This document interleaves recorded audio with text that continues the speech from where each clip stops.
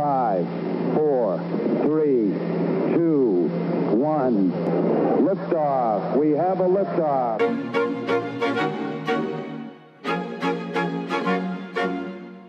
Here we go. It's game time. Unforgettable. Tranquility Base here. The Eagle has landed. Welcome to Sports and More, where almost anything goes. Coming to you from the marsh just outside of Edmonton, Alberta, here's your host, Dean Millard. It's one small step for man, one giant leap for mankind. Nice to be in orbit. Thank you so much for being a part of this Sports and More podcast. I'm excited to bring you today's episode. It is the 17th that we've done. And Sports and More, where almost anything goes. Usually we stay away from religion and politics for the most part. This is going to be a little bit of a different show. I'm going to welcome in Corey Hirsch, who is an analyst on the Canucks Radio Network on Sportsnet 650. But more importantly than that, he is a mental health advocate. So this is going to be a bit of a no-frills episode. We will have Acme Meat Market Trivia coming up after our Corey Hirsch interview. So you will need to do a little bit of research for this one, but you can win a $25 gift card from Acme Meat Market. Find them at 9570 76th Avenue in the Ritchie Market. Check out their website, acmemeatmarket.ca. And this is kind of cool. Corey the Butcher, Corey, Amanda, and their wonderful staff at Acme Meat Market. Corey is going to the World Butchers Challenge in September 2020. And the guy we're talking to today played in the Olympic Games for Canada. So some good synergy there. Corey's basically on the Canadian Olympic Butcher team. Like, basically, that's what it is. Like, he's the Sidney Crosby when it comes to butchers. So go check him out. And maybe you'll be doing so with a $25 gift card from the Acme Meat Market. That'll be up for grabs after we bring you our interview with Corey Hirsch. And, of course, I want to tell you about Sports and More Live. It comes your way daily at 2 p.m. Mountain Time on the 12-ounce radio network. You can find all of my information at sportsandmore.ca, but you can find out all the other information on Twitter at Duck Millard. We post everything daily about what our questions are, who our guests are. Craig Button joined earlier today. Tomorrow it's Derek Van Diest. What's Your Beef Wednesday tomorrow with Acme Meat Market. You can win another $25 gift card just for chiming in on What's Your Beef Wednesday on Sports and More Live, 2 p.m. on the 12-ounce Sports Radio Network. You can go to www.12ouncesportsradio, that's 12oz sportsradio.com, and you can check out all of our past episodes of the podcast at sportsandmore.ca. All right, the Acme Meat Market trivia question coming up after our Corey Hirsch interview. Let's get to know our featured guest a little bit more with the bio.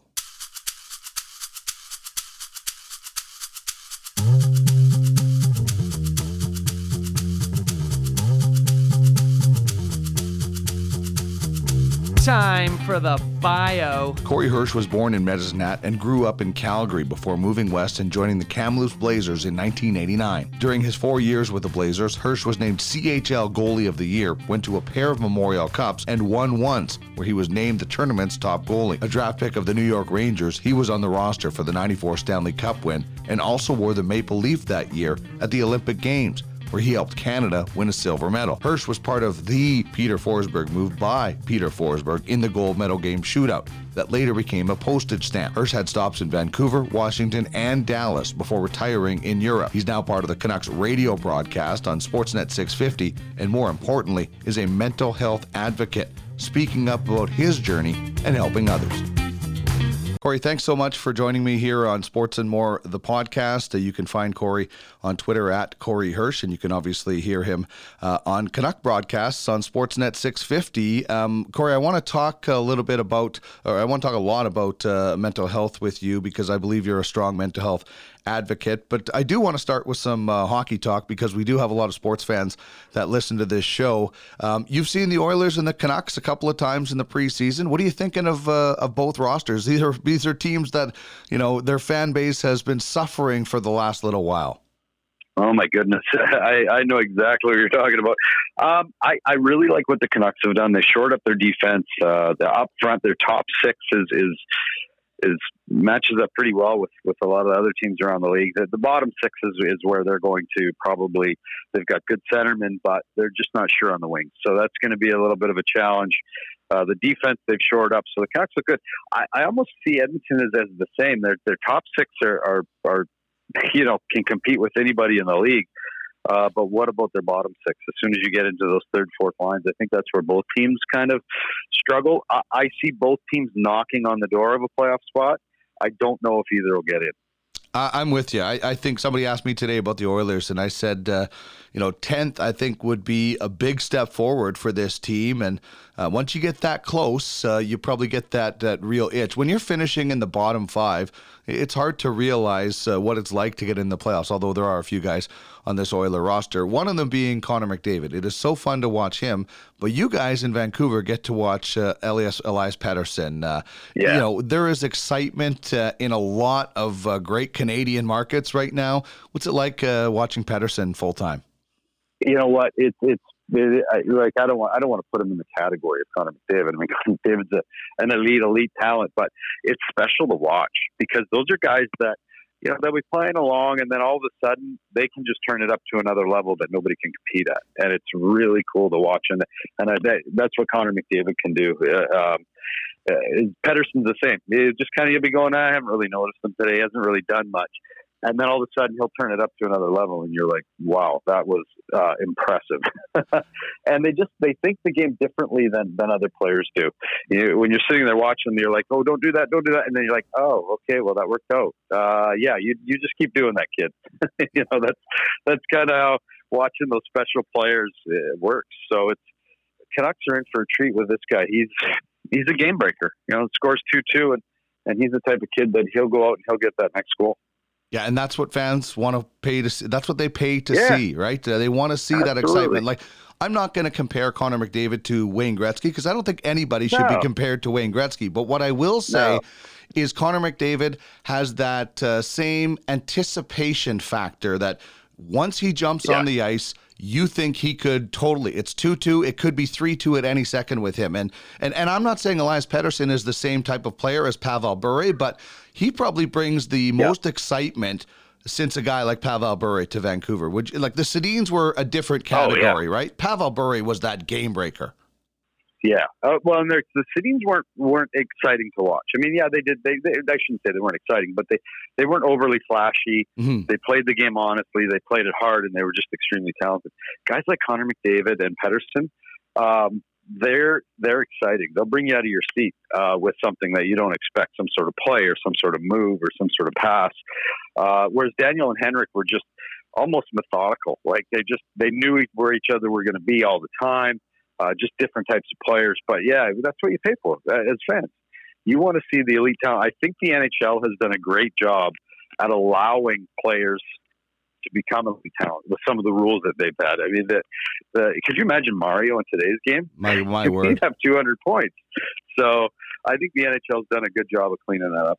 Well, I think I feel so lucky, and everybody has their generation, and people that watched Gordie Howe or Maurice Richard in their prime probably think that they were the greatest. But it's amazing in my generation to have seen Wayne Gretzky and Mario Lemieux, and now Sidney Crosby and Connor McDavid. It's just four generational talents in the 43 years I've been alive. It's amazing.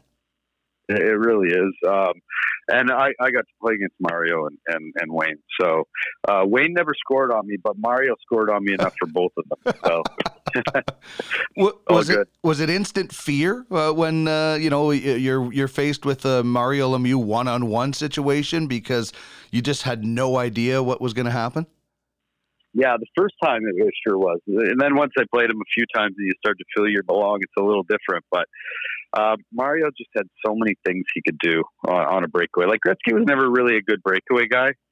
But Mario could do so many different things with the puck, and he had such a long reach, and it was so intimidating. Whereas Gretzky was just smarter than everybody else on the ice. Yeah, he saw the game differently. It seemed like Wayne Gretzky was more dangerous the more players there were, because it gave him more options to do crazy, amazing things with the puck, whereas Lemieux one-on-one was so dangerous. Obviously, they were both great, but Gretzky cruising across the blue line and starting to set up, that's what starts to paralyze teams with fear. That's what did anyway, right? Yeah. Oh, no question. Well, and with Gretzky, he never had a shot that wasn't going to. Mario could rip the puck. I mean, he could shoot it just as hard as anybody. But like I said, Gretzky would come in the zone, and he just knew where everybody was, and he'd outthink everybody. And then, he'd end up with 5 points at the end of the night. Whereas Mario just different players, in the sense that Mario was a little bit bigger and stronger. But wow, just to be able to see that, and then like you say, now again today we're starting to see that talent come through again with Pettersson and Connor McDavid, and it's exciting. The game's in a good place, I think. Yeah, I think so. The excitement seems to be back. The high level skill is coming out in spades. Let's go back to the Canucks for a second, and Elias Pettersson is a big story, and so was Jake Virtanen at training camp this year, and so far in the preseason. What's your thoughts on the I guess the everything surrounding Jake Virtanen? What do you think? Well, everybody sees what Jake can be and the potential he has. And everybody's like, Jake, it's so up to him to be able to use that talent. And just so here, we all want him to be a great player. We all want him to, we can all see it that when he's 30 years old, he's going to go, oh, why didn't I work out harder? Oh, why didn't I do this? Because he doesn't see that right now. And he reminds me a lot of myself, because I didn't see that when I was that age either, that you have to do the little things in order to be a great player. He's always been the best player at every level he's played at. You get to the NHL and everybody's been the best player. So now you got to figure out a way to stay in that level. And we all see that Jake can do it, and we're waiting for him to decide when he wants to do it. How about a position very well, having played it in the NHL, and that's the goaltending position with Vancouver. I'm a big fan, was a big fan of Thatcher Demko in college, and I'm excited what he can do when he, at the NHL level. But you've got a guy who at one point was considered the best goalie outside of North America when he was a junior. What do you think about Jakob Markstrom and the Canucks goaltending situation?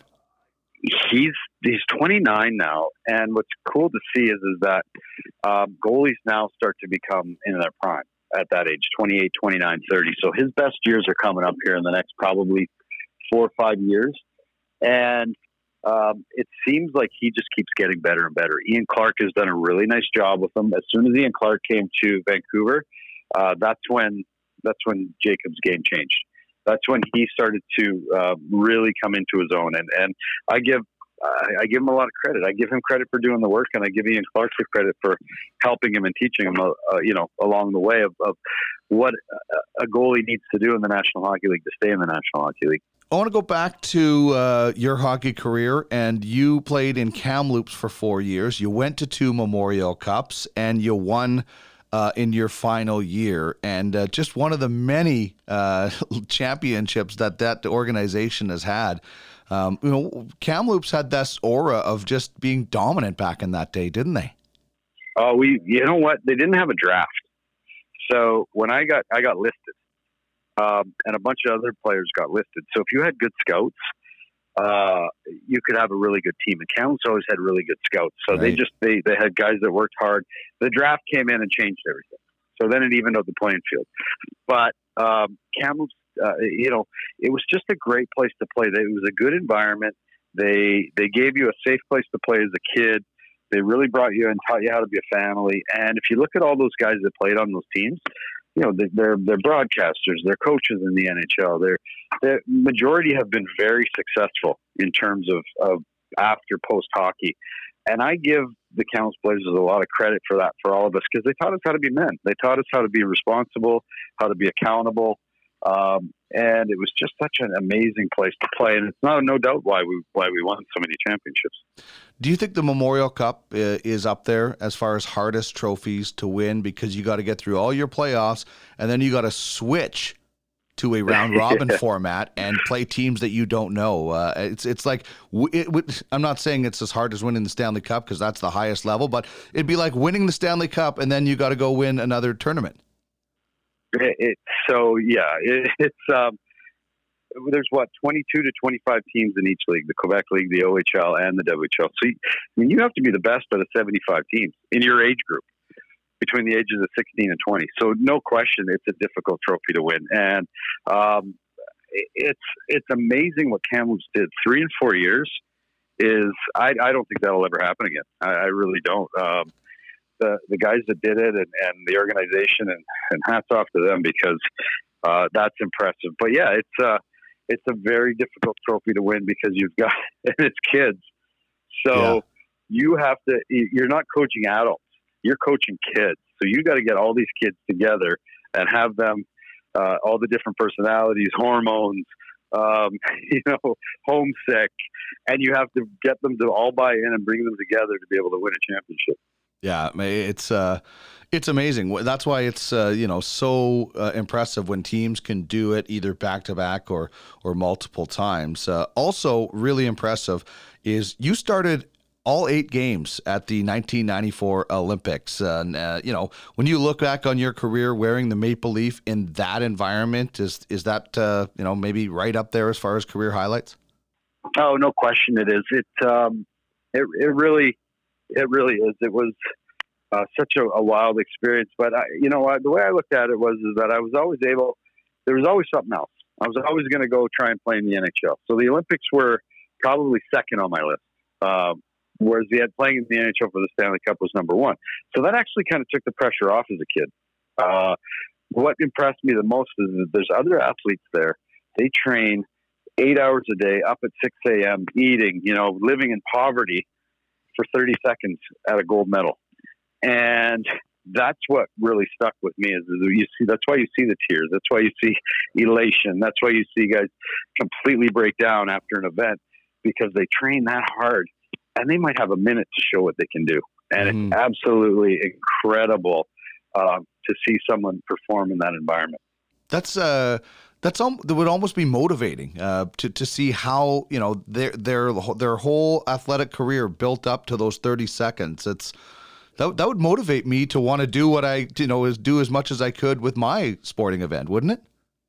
Oh, no question. It really does. It's also it just puts things in perspective too. That a lot of those athletes weren't going to go on to make millions, and they weren't going to play. There was no NHL. That was it. And they did it because they loved the sport and they wanted to be in the Olympics, not because they were trying to make a career out of it and make millions of dollars. Like, they did it for the love of the sport. Right. You were obviously part of a pretty iconic moment at that Games. Never mind that a hockey game for a gold medal should never end in a shootout, in my opinion. But I think you were probably going to end up on a stamp one way or the other. If you won, you might be on a postage stamp in Canada. Exactly. That's probably something you get asked about a lot. At the time, it's disappointing, but you look back now, it's a pretty iconic moment. Oh, it's a very iconic moment, and it's kept me relevant in history, really, is what it's done. If I didn't get scored on that goal, does anybody remember who Corey Hirsch is from the Olympics? Maybe not. So when I look at that moment, it was Peter Forsberg and I, and it's actually given me a step on the mental health stuff that I do, because through the Olympics, I kind of became a bit of a household name. Now I'm a D-list celebrity, of course. Let's not get too carried away. But it's what helped. It's what's driven a lot of my mental health stuff, because when I came out with my story, it added to my story. Here I was in the Olympics. I just won an Olympic medal. I was on a run with the Rangers in the Stanley Cup, and I got really sick. So mentally, if I don't win a silver medal, or that moment doesn't happen, is my story as impactful? I don't know. I don't think so. Yeah, I think it certainly adds to it, and you know, if it attracts somebody because of that, and then they learn something about mental health, and you know, all the power to it. I want to segue into mental health in 1 second, but I just want to one final about your career. Your favorite NHL arena to play in? Which one? Oh, favorite? Madison Square Garden. Yeah, no question. Madison Square Garden. It's just the coolest building in the world. Downtown Manhattan. You know, you think of all the great legendary performers that have performed there. It's on the 4th floor or the 5th floor of a building. It's absolutely electric going into that building. And it's a beautiful building. They've done a nice job of renovating it. And it's just the history. It's everything around it. And also the fact that, you know, I didn't win a Stanley Cup, but I was on that roster and I saw how it was with the New York Rangers. So, you know, it's a pretty cool memory to have.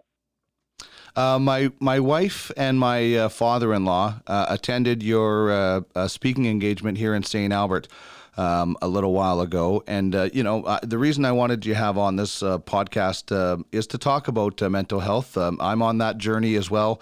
I've tried to be as open as I can because you know, when I had a platform on the radio, I talked about it as much as I can. And, you know, you just get one text message from a listener that says thanks, and you know that you're making a difference. So I really applaud that you do these speaking engagements. But I'm gonna ask you about a story you told, and I wasn't there, so I'm paraphrasing. But the first time, or not maybe the first time, but when your teammates found out you were dealing with mental health, there was like the dressing room was kind of split on the reaction. Is that correct? Yeah. Yeah, it was because, I mean, we're talking 23 years ago, and guys didn't understand it. They didn't know, and it's not any of their fault for how they reacted. There's stigma attached to it. There's still stigma attached to it. Some people had never seen that before, and then other guys didn't believe it was happening, right? It was like they just kind of thought it was, you know, they didn't really believe in mental health at that point because what you don't know, you're afraid of. So I'd say 1/3 of the team was empathetic. 1/3 of the team didn't really care. Just, you know, whatever, just get him better so that he can win us games. And 1/3 of the team tried to get me traded. So, you know, and I'm thankful for the third that were empathetic, and I do not ever hold any ill will against the other ones because they didn't understand. And nobody did. I didn't even understand. Well, and the reason I wanted to bring up that story because I wanted to ask you this question. If that situation happens today, I think the reaction is totally different. There might be a few guys that still don't understand or don't believe or whatever, but that is in the minority today. While there still is a stigma, it has totally changed, hasn't it, in NHL dressing rooms and sporting events everywhere? I think we still have a long way to go, but I do believe it has changed. And I do believe that you have to remember what happened with me is that I had a complete breakdown in front of my teammates. So it was actually kind of scary, to be honest, like to the point where I wasn't functioning, you know, like where I wasn't even getting out of bed or where I wasn't even, you know, I wasn't able to play. So to them, you know, they didn't understand if I was suicidal, if I was just sick, or if it was something else or what it was. Like they didn't know. And I kept them in the dark about it too, because I didn't want them to know. Of course. So I think there's a lot more dialogue around it today that, you know, is probably better. It's a lot more open, easier to talk about, to have people understand. So but part of that responsibility was on me because I didn't want anybody to know. Mm-hmm. I mean, it was 25 years ago. So it was scary for a lot of people and myself. How did the league react? League didn't know what was going on. It was more, we kept it within the confines of the team. Okay. You know, they would just call it like a nervous breakdown or something like that back then. But, you know, there was no terms for it. That's changed now. That's completely changed. Yeah. I mean, what is a nervous breakdown? You know, nowadays that's kind of that was kind of a blanket statement for anybody that you didn't understand what they were dealing with, whether it was depression, anxiety, OCD, bipolar, whatever. They would just be like, oh, nervous breakdown. Right. Oh, okay. Well, get them out of here. Right. The NHL has done a very nice job of trying to encourage guys to come forward. Dr. Shaw is amazing. He heads up all the NHL mental health and rehab stuff. This guy is absolutely incredible. He still checks on me today. Every once in a while, hey, Hershey, how you doing? Text me. You know, Yeah. So they really do try. It's ultimately it's up to the players to come forward, and a lot of them don't want to. Right. I hope how public Robin Lehner will help others come forward. Don't you? Yeah, I would think so. Yeah.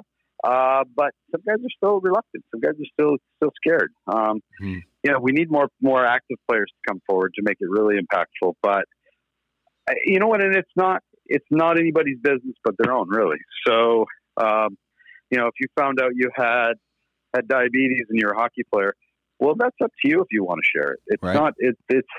It shouldn't really matter if someone comes forward or not and wants things publicly. A lot of guys don't want stuff publicly. So it's a personal thing, and I'd like to see more guys come forward because it helps other people. But it's nobody's business but their own. Mm-hmm. I just hope that even regardless of whether they come forward and be public, just reach out and get help. Even exactly. seeing somebody explain that they have issues and and this journey with mental health and their coping mechanisms. Maybe it's like, okay, I'll reach out and ask for help. What are some coping mechanisms for you on tougher days? What are some things that you do? It's exercise. For me, it's all about exercise. It's all about going for a run. It's all about eating properly, proper sleep. Getting to see my therapist, doing the things that I need to do to take care of me. So that's really what it boils down to is exercise is a big one. Exercise does not magically make it go away, but it helps. It helps to get the endorphins going, whether it's a walk or something, getting on medication if you need to get on medication. There's still a huge stigma attached to medication, which is ridiculous because, we'll take Oxycontin for pain, but we won't take an antidepressant for our brain, right? And we know what Oxycontins have done to people. So it's like, it's ridiculous that medication isn't accepted still today. And the reason I'm sitting here talking to you is because because of medication. I wouldn't be here. I would not be here if I did not have medication when I needed it. I'm medication free right now, but I know it's there if I need it. Mm-hmm. Yeah, I'm the same boat as you. I used medication to help me through a really tough period, and you mentioned it. You wouldn't be here. I wouldn't be here as well without the support of my wife. What stopped you? What was the thing that thankfully stopped you, so we can conduct this interview today? A sliver of hope. Really, that's about it. Mm-hmm. The resilience that I had playing hockey that taught me, but just the sliver of hope that there was help available. That's pretty much the only reason. I don't know why. I can't explain it. I never really wanted to die. You just want everything to just stop. You want the hurt to stop. You want the anxiety to stop. After so long, you can only take so much. But yeah, that sliver of hope and I was right. So there was hope out there, that there was something available. And I can't imagine if I wouldn't be here. So, and what a travesty that would be.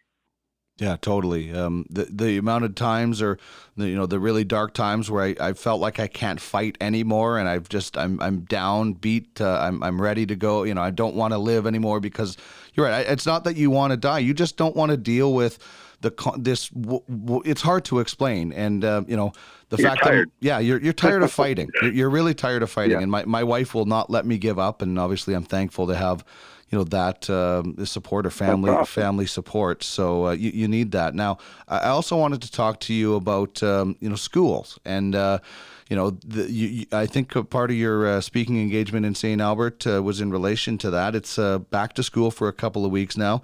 What do you think it is important to talk to your kids about when it comes to, being a bully, being bullied, or seeing somebody getting bullied at school? Because we know that, years of bullying can lead to, unfortunately, suicide for some kids. How do we talk to our kids about this, Corey?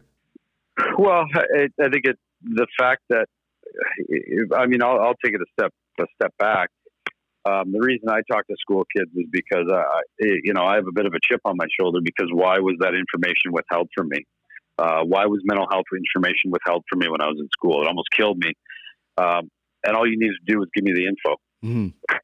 So for me, it's about giving the kids the info of what to do, and if something goes wrong in their brain, that it's okay to get help. Because I don't want that to happen. It's ridiculous that we withhold the info from them. As far as the bullying stuff, it's never going to end. We're never all of a sudden humanity's going to go, okay, bullying's over, But what we need to do is we need to teach our kids how to deal with it if they are being bullied, how to deal with the mental health issues that come with it, how to tell somebody if it's happening to them, so that we can deal with it. Social media, for as much good as it is sometimes, it's, Twitter is acceptable bullying. I've been part of it. Platforms like that, I think it's good. We should probably try and keep our kids away from, and to just teach them and realize that it's unacceptable. Just because you have a keyboard and nobody can see your face doesn't mean that it gives you, free reign to say whatever you want. And teach them that with our kids that if you're not going to say it to someone's face, don't say it behind a keyboard.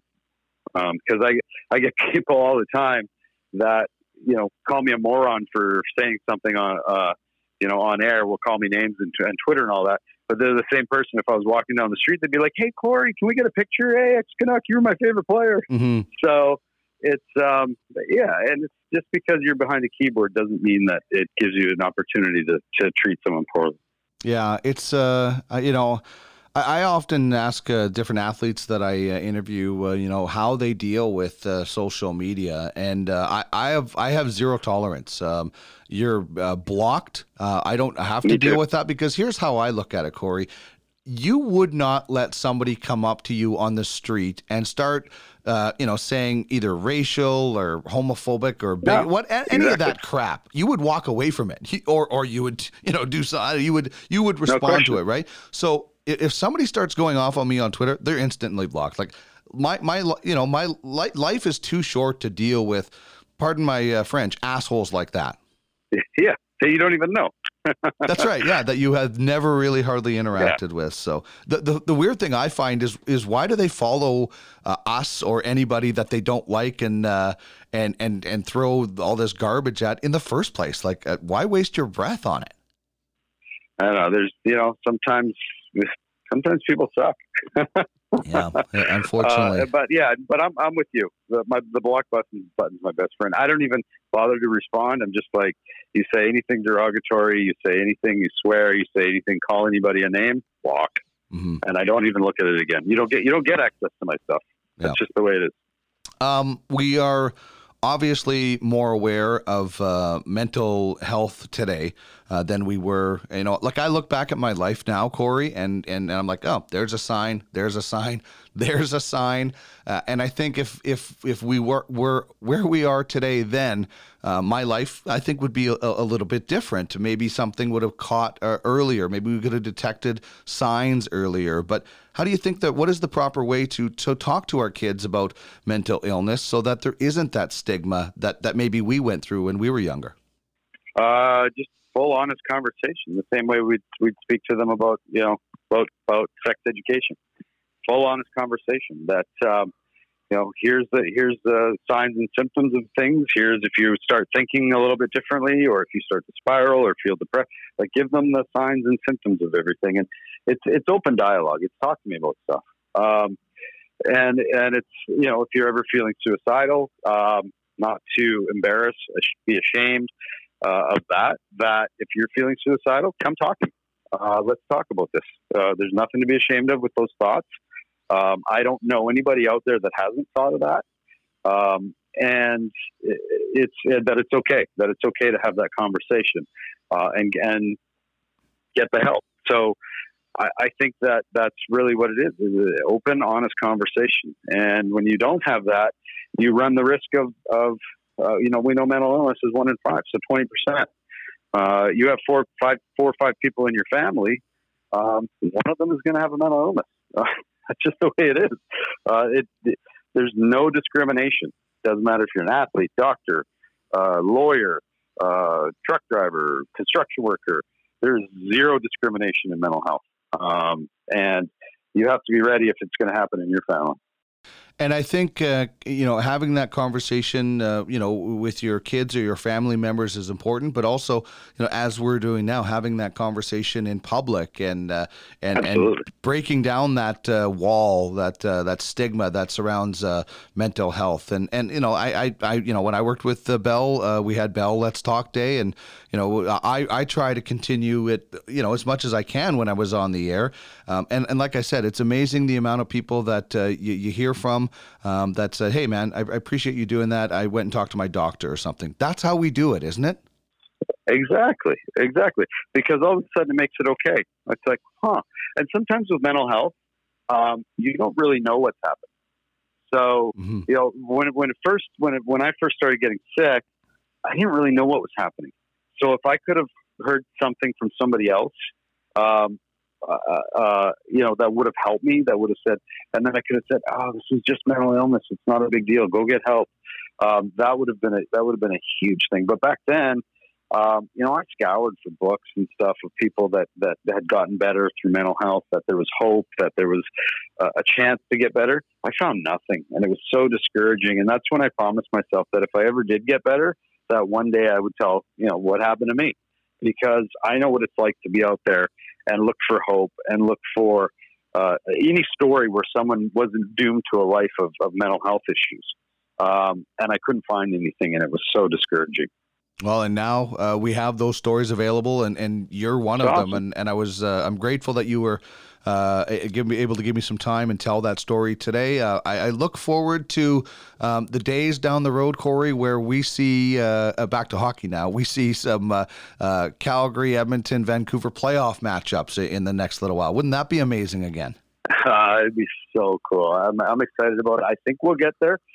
I never count out a team with Connor McDavid on. And that's what I'll say to other fans is that never count out a team that has the best player in the world. So, and I think Connor McDavid's primed and ready to go again this year. All right. Keep up the good fight, Corey. Thanks so much, man. Okay. Thank you. I just thank you for all the nice things you do each day. And I want to do nice things for you, my baby. This is the Sports and More podcast with Dean Millard. Spending your time here with me, and I want to spend all of my time with you. That is the wonderful sound of Sweet Bejesus, the official band of Sports and More, the podcast, and Sports and More Live. It's Kevin Dabbs, Christian Goutzis of Sweet Bejesus. You could check out their debut album, Policeman's Creek, on Apple Music. And that was Falling Fast, I believe, from the wonderful band of Sweet Bejesus. Check them out on Apple Music. All right, we had a great interview with Corey Hirsch, and it's time to reward you for listening, as if you didn't get enough out of that interview already. Just a great, open, honest conversation about how we can talk to your kids, and also a few things that maybe help you. Corey mentioned exercise. For me, it's music. So I just sometimes, even when I'm in a bad mood, and sometimes with depression, anxiety, mental health issues, you sometimes don't.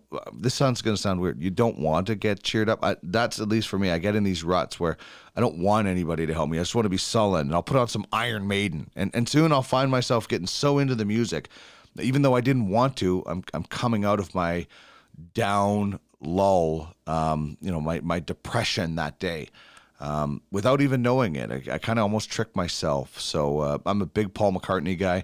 That helps me a lot. You just put on some music, something that it's impossible not to tap your toe to or something. And listen, I'm not saying music cures me or cures anybody of depression. It just helps on some of those tough days. It doesn't help all the time. There's some things that are just beyond that, and they need something stronger, a doctor's visit, even a trip to the emergency to talk to somebody, things like that. Don't ever be afraid. You would go to the emergency if you had a broken arm, if you had a cut hand.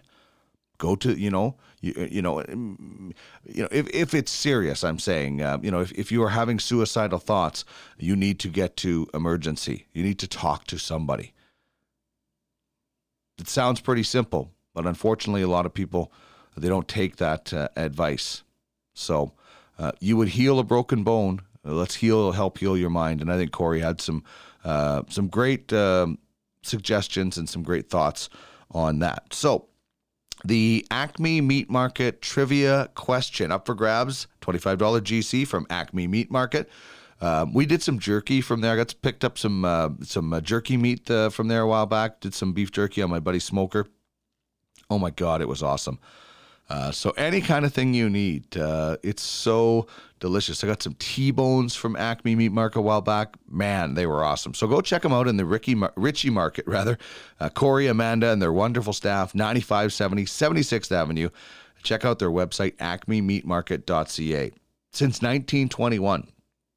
And know, as I mentioned before, when you get something from Corey the Butcher, that's his Twitter handle, by the way, at Corey the Butcher, you're getting it from one of Canada's top butchers, recently named to the Team Canada for the World Butchers Challenge in September 2020. So Corey, basically an Olympic caliber butcher.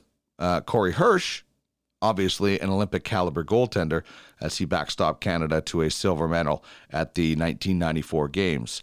So here's how you can win a gift card to Acme Meat Market.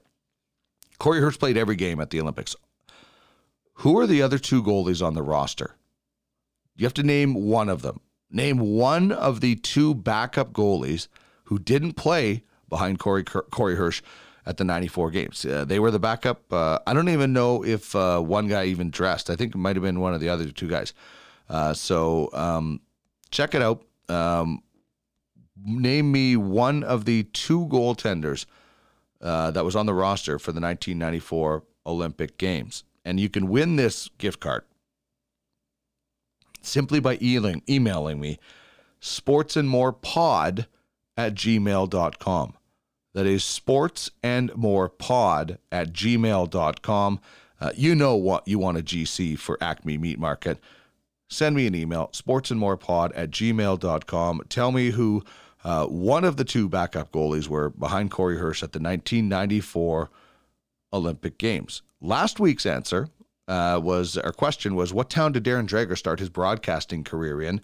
That was Yorkton at GX94. Tanya was our winner, so she'll be enjoying some steaks or ribs or whatever else from Acme Meat Market. Maybe you just want to spend your $25 GC on the shirts that they have or the beer koozies. Those are pretty cool as well. It's worth the trip down to the Ritchie Market just to check out how cool some of their shirts and things are. So if you missed Darren Dreger last week, I highly recommend checking it out. We had a great conversation, and I hope you enjoyed our conversation with Corey Hirsch, former NHL goaltender, now an analyst on the Canucks broadcast for radio, but more importantly, a mental health advocate, spreading the word that you do not need to be ashamed.